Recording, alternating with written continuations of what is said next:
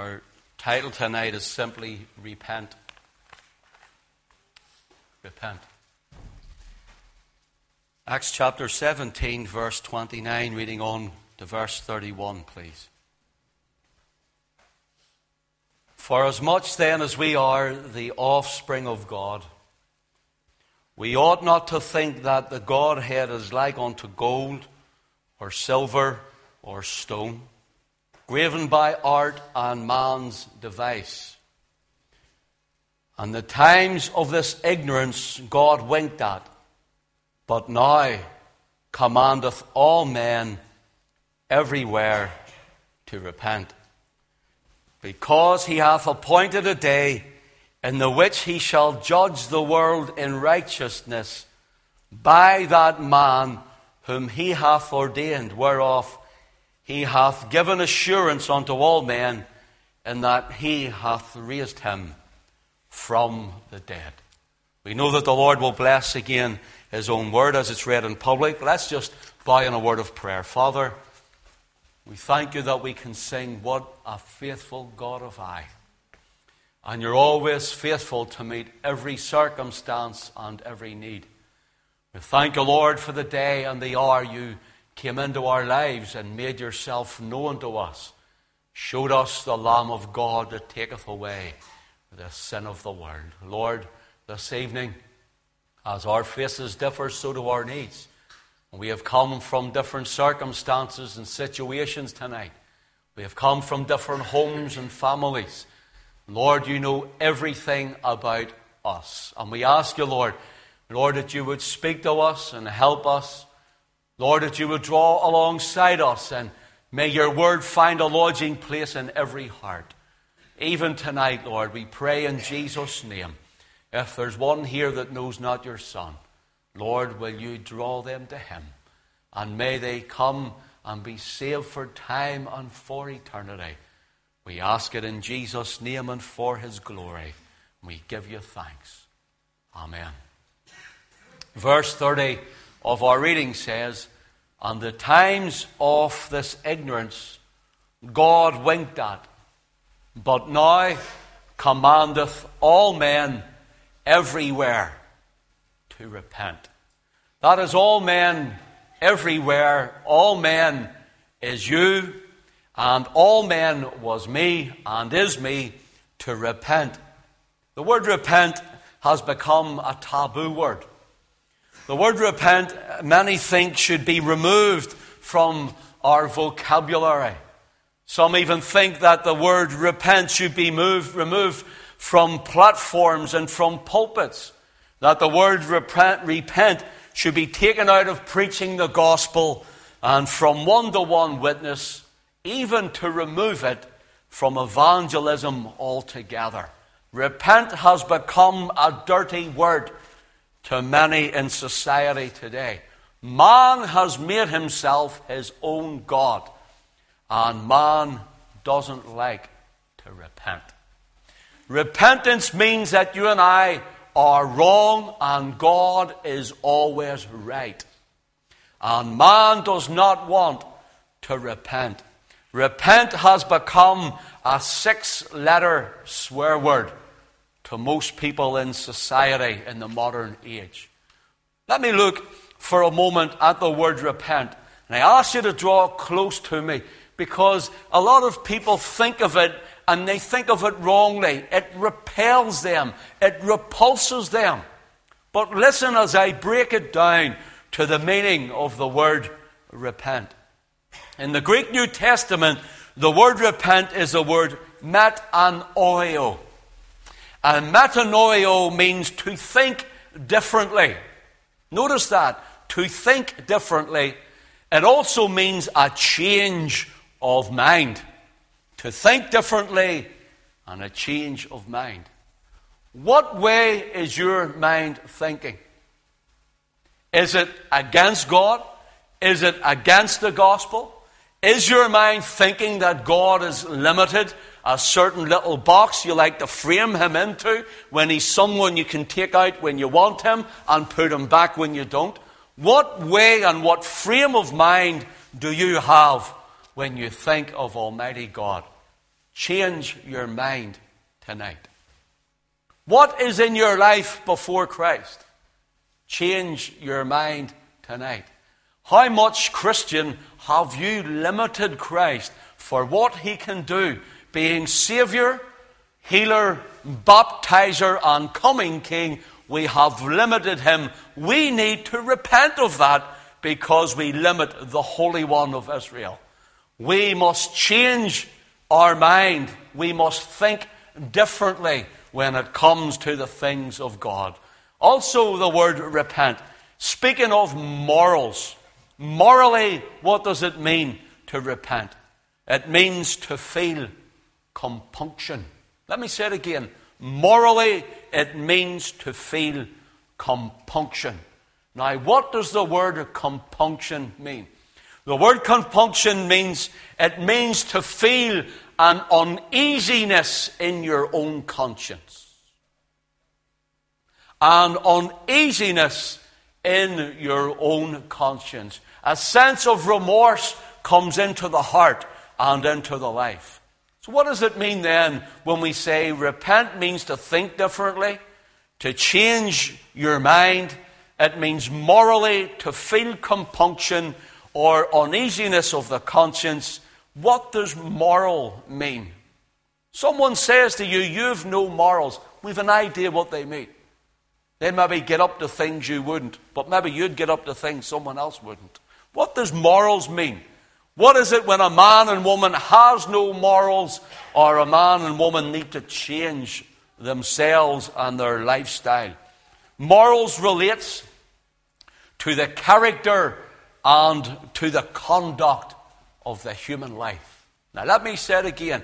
Morals relates to the character and to the conduct of human life. It's that which makes us capable of knowing that which is right and that which is wrong. That is morals. When we look at people say they have no morals, you know that it's wrong or you know that it's right. And it brings our character out. As a man thinketh in his heart, so is he. And listen, Christian, if you're thinking little of yourself, if you're feeling as low can be, your morals can be low also. Your self-esteem is low. You sell yourself for what is less than your worth. Now, maybe not even a Christian can do that also. We need a change of mind when it comes to the gospel. We need a repentance of the mind. And we need to think differently. That is, our character will be portrayed in our conduct. Our character will be acted out, manifested in our conduct. How is our conduct tonight as we go around our workplace, as we are going in our home? What does our conduct tell us about our character? I leave that with yourself. Our conscience, our morals, and our mind. Listen, our conscience, our morals, and our mind is that which separates us, that is human beings, separates us from the animal kingdom.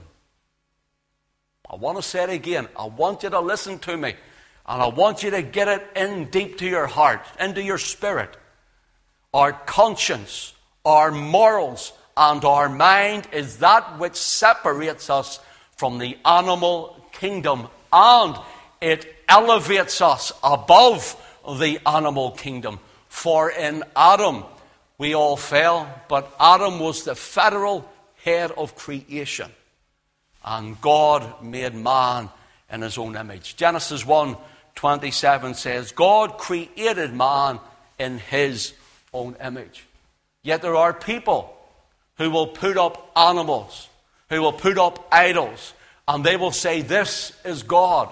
They will say in evolution circles, they will say that we came from monkeys or mud puddles or wherever we're meant to have come from. And that brings God down to the level of animals. Think about that now.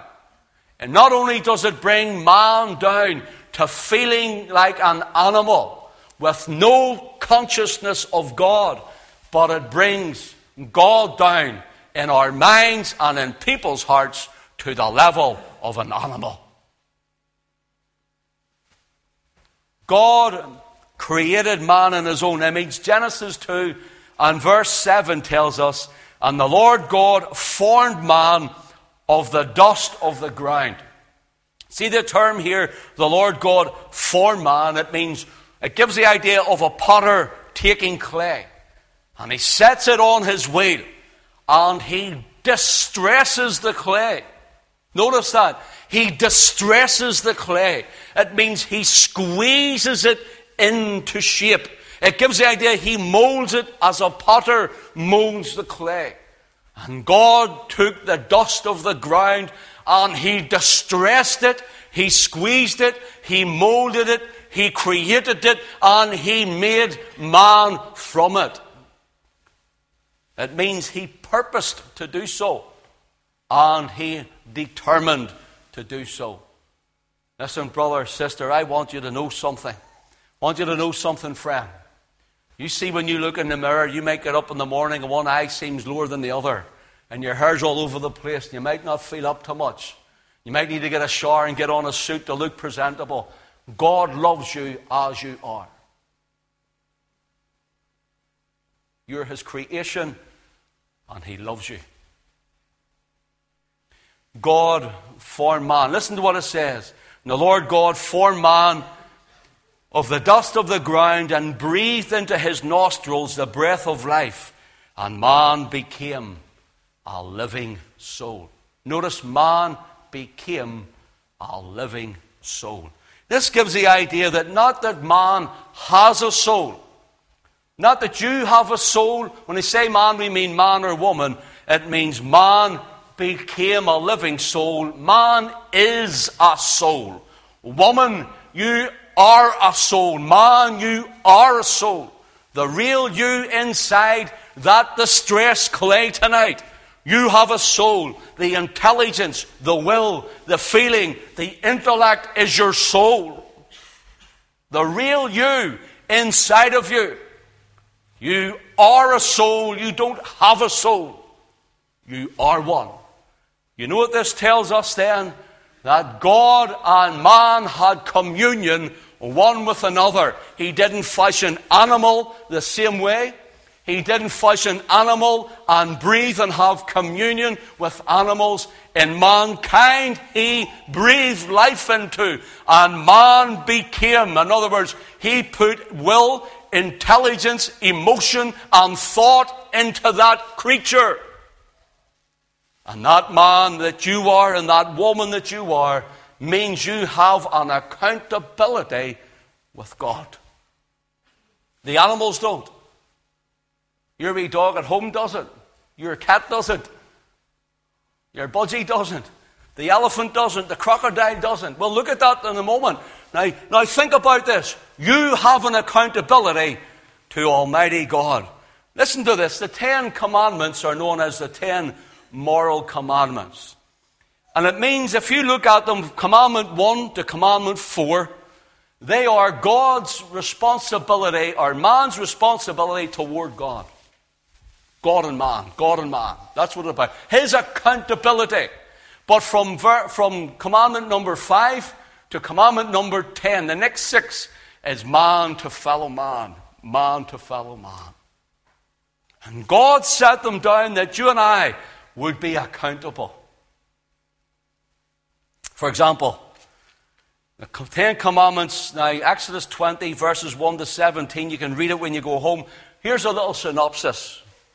First of all, the first one, thou shalt have no other gods before me. There was a young man came to Jesus in Matthew chapter 22.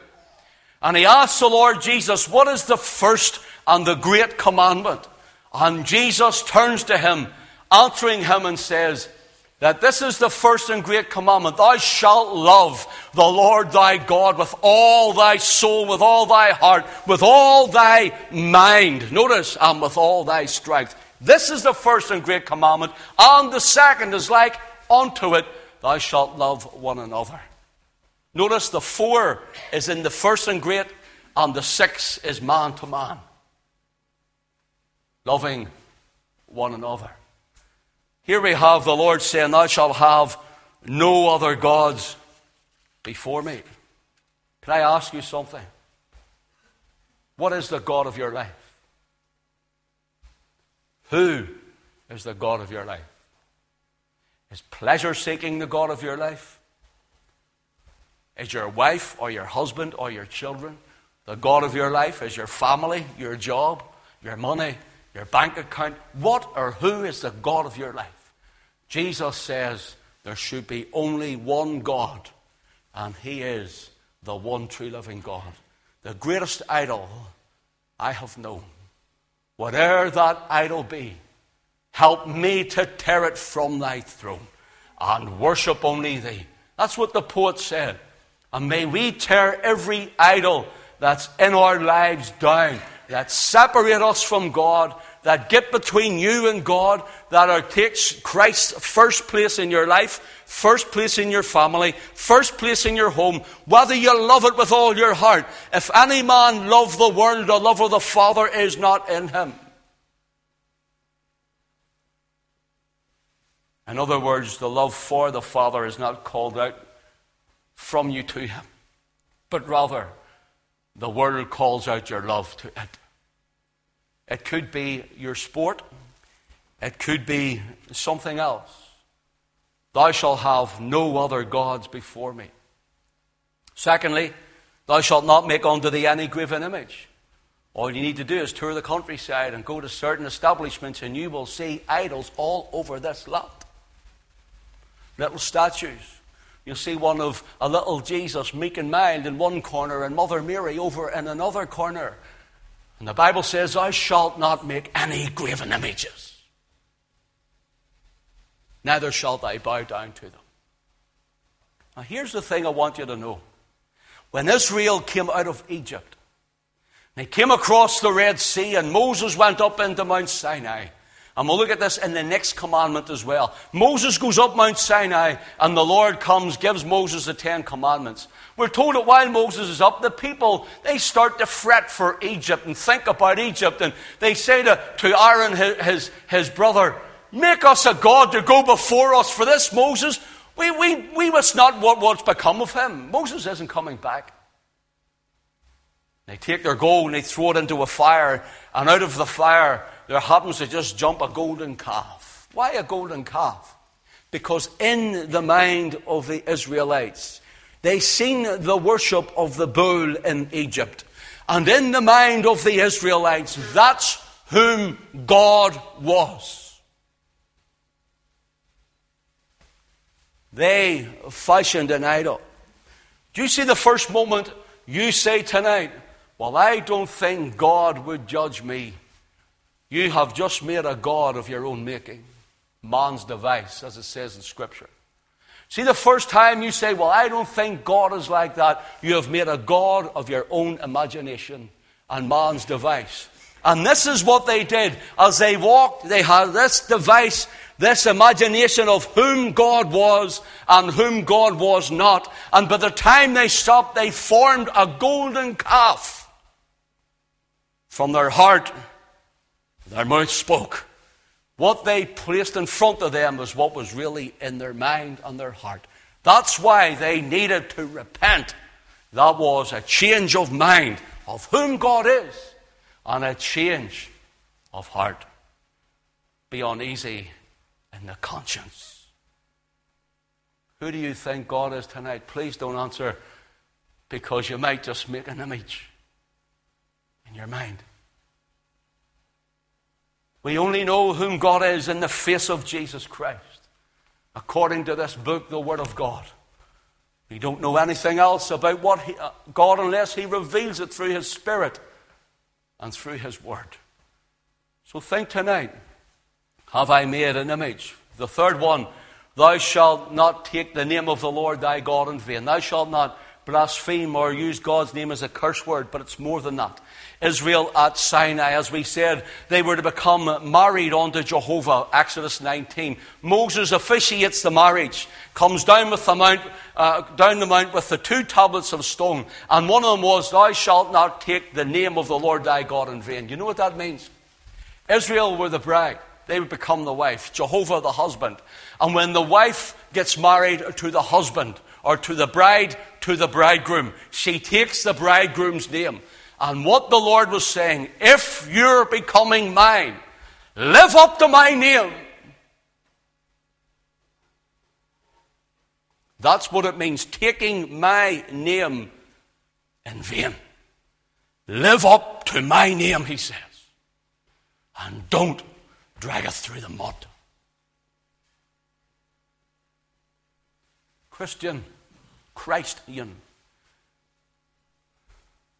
are you taking the name of the Lord in vain? Are we living up to his name? These are the 4. The 4th one is, this, remember the Sabbath day to keep it holy. Remember the Sabbath day to keep it holy. Maybe the next time you're going around Tesco's on the Lord's day, maybe you'll feel uneasy in your conscience.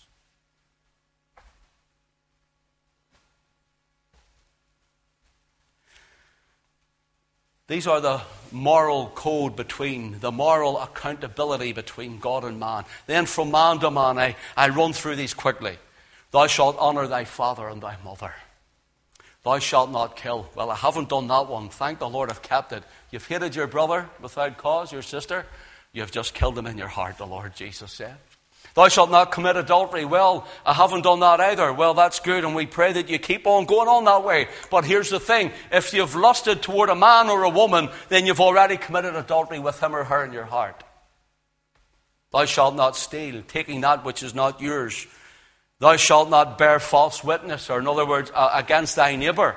If you have spoken about someone, your brother, your sister, or your neighbour down the street, and you know you've put your own twist to it, you've got your own ideas about it, then you have just broken this commandment also. It means thou shalt not lie. Thou shalt not covet thy neighbour's house or wife, manservant, and so on, is the next one. And you know what it means? It gives the idea of someone sitting jealous over what someone else has got. Listen, I see a lovely car going up the street, and I could never afford it in a million years. I can tell you something. I would love one of those. But when it drives up the street, I don't go, I gotta get one, I have to have it, and stomp my feet.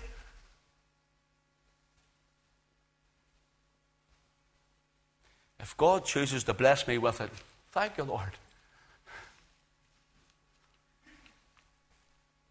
Here's why I'm telling you this. This was man's accountability to man, all under God.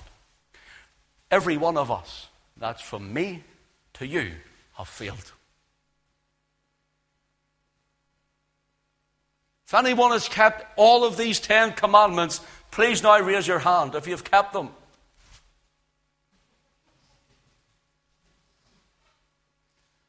For all have sinned and come short of the glory of God. Do you know what that makes every man and woman outside of Christ? That makes us idolaters. That makes us that we have taken the Lord's name in vain and rubbished his name. Sabbath breakers. We have dishonoured our fathers and our mothers. We have killed in our hearts, committed fornication in our hearts. We have stolen when we've taken things that were not our own.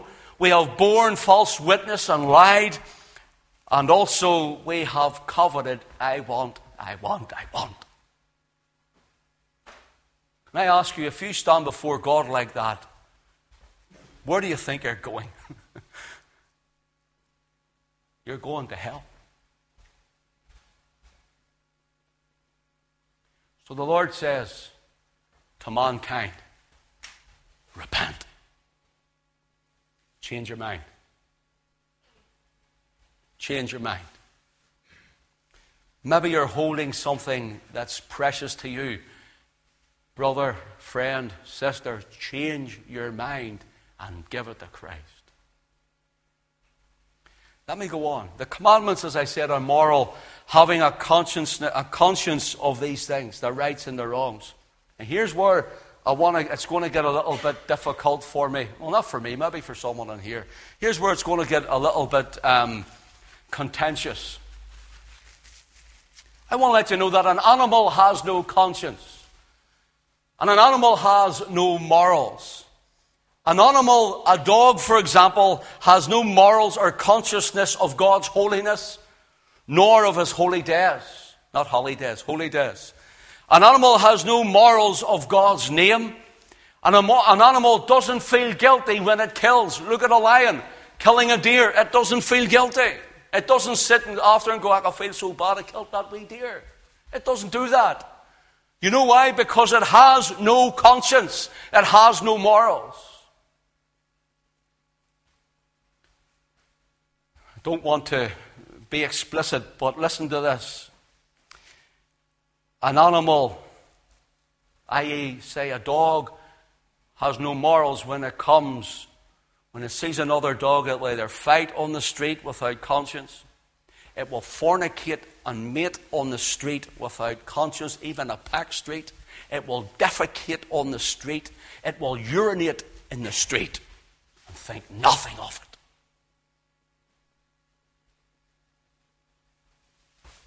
Peter and Jude speak about men who are like brute beasts. He says they're down to the level of animals. We see this sexual immorality on our streets. Just go by a nightclub some night at the weekend. Go around the corner where they think they're hiding and they're on another road. Young women are naked in our streets, vomiting, drugged, and drunk on our streets with other young men copulating with them. They're debasing themselves and coming down to the level of what an animal does in the street. We even look at the vulgarity of language and dress. We look at the homosexual vulgar pride displays in our cities and in our towns and in our streets. Going up those roads, they are showing a vile disgrace to humanity when they're up those streets with no conscience or morals. I'll get into trouble for saying that. I don't care. It's true. Men and women are debasing humanity. You know something? See, when you tell someone that they come from a monkey long enough, they start to act like one. I want to tell you something tonight. You come in the image of God, and He loves you. He loves you. And if you're getting on, and forgive me, I'm not speaking to anyone in particular tonight in here, but this is for the record, and you know your heart and I know mine. But God knows every heart. If you're acting like an animal, it's time you got out of the gutter and trusted in Christ. The word is repent. Change your mind. Change your thinking. Have a turnaround. Think differently. Have a moral compunction. And may the Word of God relate to your character and to your conduct, because man never evolved. Man was created by the great Creator God. That's my introduction. It's all right. I'll not be long. Paul is in Athens in our reading. And he sees graven images and idols everywhere. And he comes to one that's an altar to the unknown God. It's said that there were more idols than what there were people. And it's the altar to the unknown God. That's just in case they forgot to worship someone and he got angry with them. I want you to know that God is angry at sin, but loves you. He comes across two sets of people. One are the Epicureans, who mostly were atheists, but one of the sect believed in spiritual afterlife, some sort of mystical, airy-fairy hogwash that we hear even today from Spiritus. But they also taught that pleasure, notice, pleasure was man's chief end, and peace is only found in pleasure.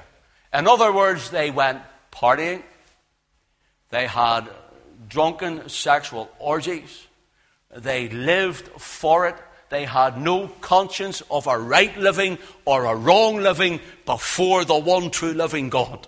They got on like brute beasts. They got on like animals.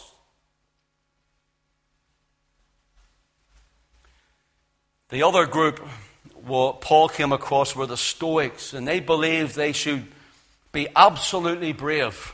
The stiff upper lip, as it were, and they believed in the supremacy of the rational over the emotional in man. In other words, God could never move on them because they were so stiff-necked. They believed also in some sort of afterlife. They were what's known as pantheistic in their view. They believed God was in the flowers and in the trees and in the plants and all this sort of stuff. They believed God was a world spirit. And when they die, they'll join this world spirit. Oh, how lovely and flowery and cotton wool balls and puffy it would be. Eh? What sort of an afterlife is that? And this is what they believed. And so Paul comes right into the middle of it. And Paul reads, we read that Paul says in in Acts chapter 17 and in verse 29, "For as much then as we are the offspring of God, we ought not to think that the Godhead is like unto gold or silver or stone, graven by art and man's device." Paul turns to them, and this is what he says. He says, Epicureans and Stoics and all who would listen unto me. The word Godhead there doesn't speak of personality. It speaks of divinity and deity. He says, don't think that the deity is found in stone and in wood. This is your imagination. It's man's device, he says. In the times of this ignorance, God winked at, but now commandeth. Notice, God winked at, but now commandeth all men everywhere to repent. He says, change your mind. Think differently. May God take a dealing in your life.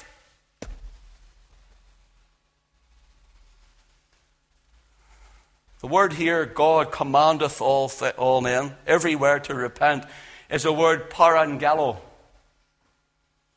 Parangelo comes from two words. One, para, which means alongside of. Alongside of. The Holy Spirit is the paraclete, the paracletus, one who has comes or called alongside of in order to help us in our infirmities. Para, alongside of. Angelo gives the idea of someone coming to another up face to face or mouth to ear and whispers, transmits a message. Paul is saying the one true living God is not like this. He's not who you think. He's not your device and your imagination. He's not in these idols. He says, but oh, today, glory to God, he has come. But now he comes alongside of you and he speaks into your ear the gospel of grace. We have all failed, but thank God for the gospel of his saving grace. Unmerited favor.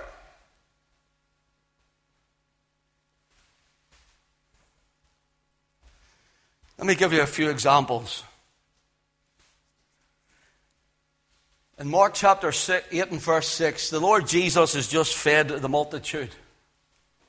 We commonly know it, the feeding of the 5,000. The word commandeth here. Let me just open this up for you a little. It says, he commanded the people to sit down on the ground, and he took 7 loaves and gave thanks. The word he commanded here is the same word. It gives the idea of he came, he stood before them himself. Think about that. Christ himself.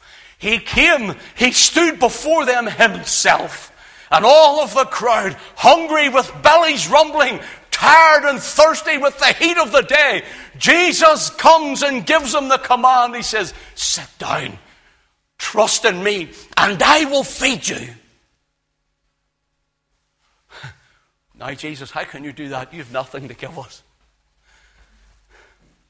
Well, there's a boy with 5 barley loaves and 2 small fish.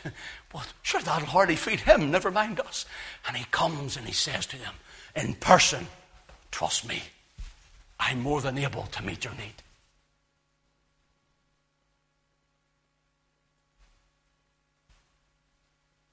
Trust him tonight, for he's more than able to meet your need. Doesn't matter how big that is. He's bigger than your need. His supply is endless. The riches of his grace. He came alongside to transmit a message. And listen, we're told they sat down and he fed them. Their obedience to listening to the word of God brought the blessing. Oh, if we would just hear as he comes alongside us and he speaks to our ears tonight, if we were to obey his word, the blessing of God would come. He feeds them. He meets them where they are, the point of their need. He gives them a miracle because that's what they needed. Do you need a miracle? He still does miracles. He's a miracle-working God. Acts chapter 4 says, and being assembled together with them, commanded them that they should not depart from Jerusalem, but wait for the promise of the Father. Here he is about to ascend into heaven. He tells his disciples, go to Jerusalem and wait there until you be endued with power from on high. He commands them. He comes personally, resurrected, appears before them when they think, where is Jesus? Where has he gone? Is he going to show? Suddenly Christ comes and he speaks to them face to face, his mouth to their ear, and he says, go and wait for the promise. You know why? Because when the Father gives us a promise, the Father keeps his promise.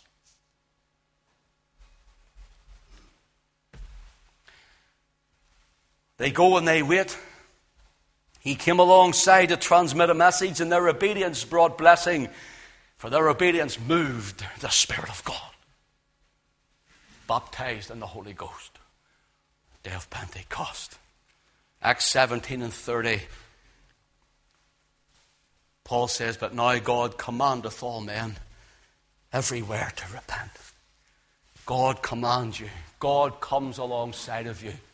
Listen for his voice tonight. Listen carefully. He comes with his mouth to your ear. And whatever you're thinking, I'm thinking wrong. I'm thinking bad. I'm thinking stupid. I have stinking thinking. And he comes and he says, change your thinking. It's going to be okay. Change your thinking. I can meet your need. But Lord, I'll never keep this salvation either. He says, change your thinking. I'll keep you. I'll keep you. It's called the perseverance of the saints. I better move on, for the time has flown nearly already. Let me round this up a little. Preaching the word. God has been long-suffering. And he's waited, Paul says, but at your ignorance. In other words, you didn't realize what you were doing. God can wink at that. Not that God will pardon the unjust, for all the ungodly will stand before him. But he said, now you're hearing the truth. Now it's time you changed. He commandeth, he says you. The word command also comes from a root word, paraganomai. It's not a big word, it's like marmalade, that one. It's hard to get your mouth around that one. Now listen to this. Know what it means to approach. For someone has arrived. To be present. Gives the idea that he comes and he's here tonight in the power of his Spirit. And he approaches you. It's like someone important coming, and they were waiting recently at the Diamond Jubilee for Her Majesty the Queen. And when she come, everybody stood straight. People waved the flags, and they shouted and they cheered for joy, for the Queen had arrived. Listen, that's what it gives the idea. Tonight should be the greatest moment of your life, that Christ has brought you here, and he has arrived. Spoken to you. Gives the idea to be used with great intensity. Change your mind and change your thinking. What does Christ need to do to shout to you? Change your mind. Is there someone here and you were so low you didn't think you're going to recover? The Lord says to you, change your mind. Change your thinking. I love you.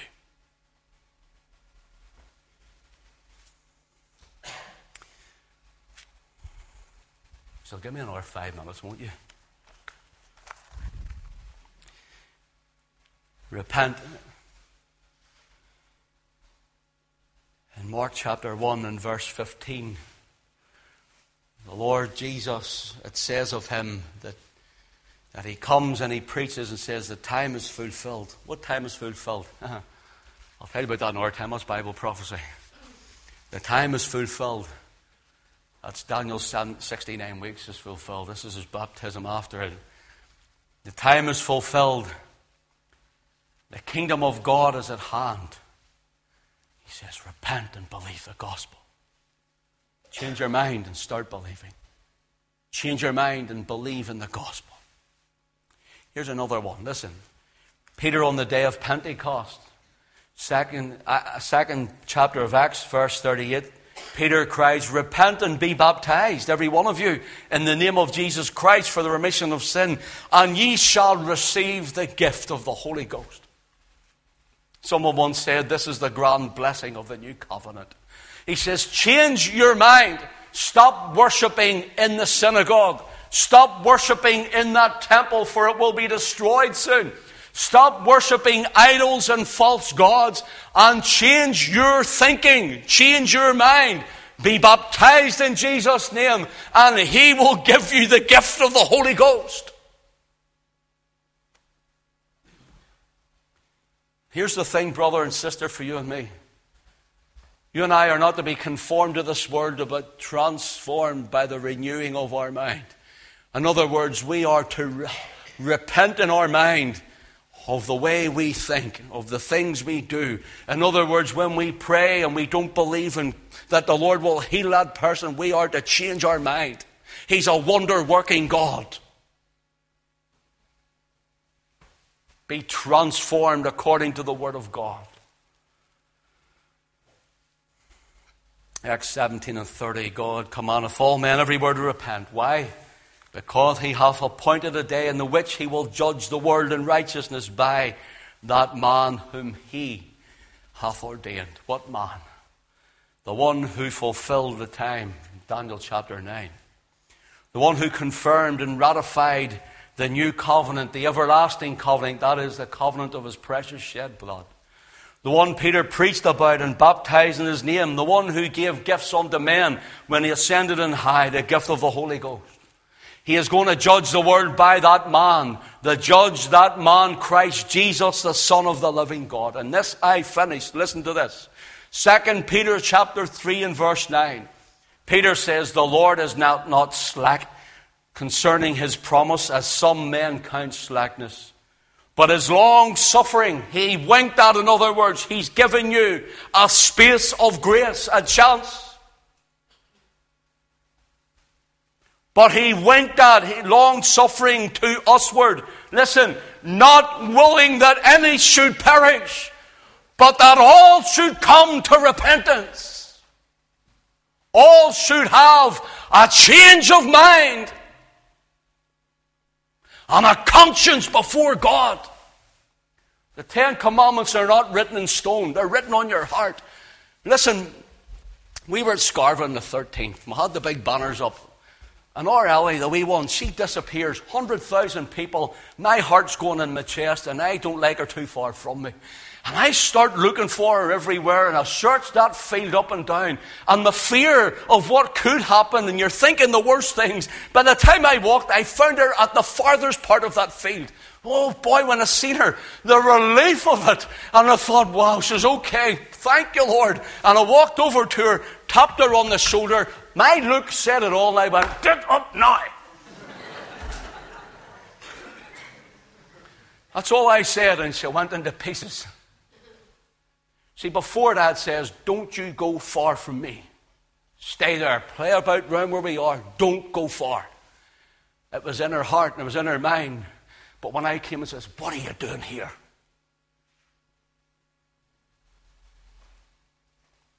You don't have, well maybe you do, we don't have a set of rules and regulations on our kitchen fridge. You might have chores, but you don't have rules and regulations. Thou shalt not, thou shalt not, thou shalt not, thou shalt not. No, you don't. You love your children. They reverence you, and they fear you in that sense. They respect you. But you know what it is? You don't have it written on the fridge. You don't care if it's written on the fridge. They'll see it on the fridge and go and do something else. But when it's in the heart, when it's in the heart, they carry it. And they do it because they love you. Such is the commandments of God. We don't live in an open course of sin.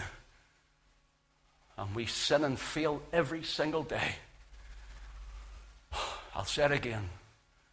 Maybe this time you'll shout amen. Lord, thank you for your grace.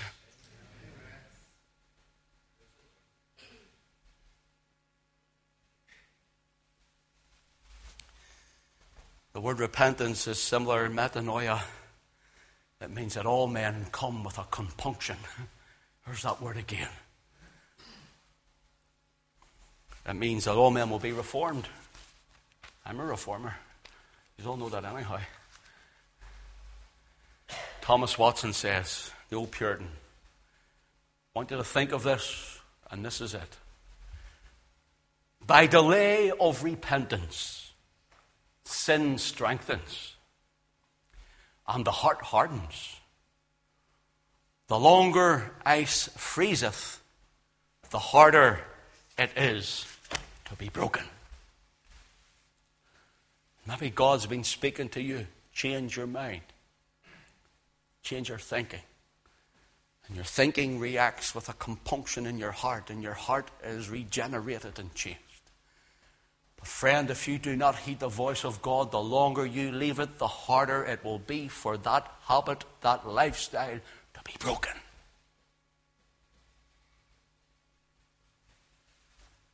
So repent. Our nation needs to repent. May God bless His word tonight to all of our hearts. Your attention has been tremendous. Thank you for your attention and for your attendance. God bless you. I don't know about you, but I'm punctured.